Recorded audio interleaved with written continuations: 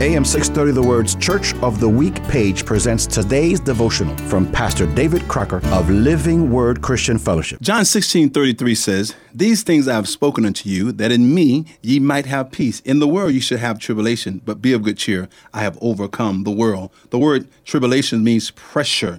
Many are the afflictions of the righteous, but the Lord shall deliver us out of them all.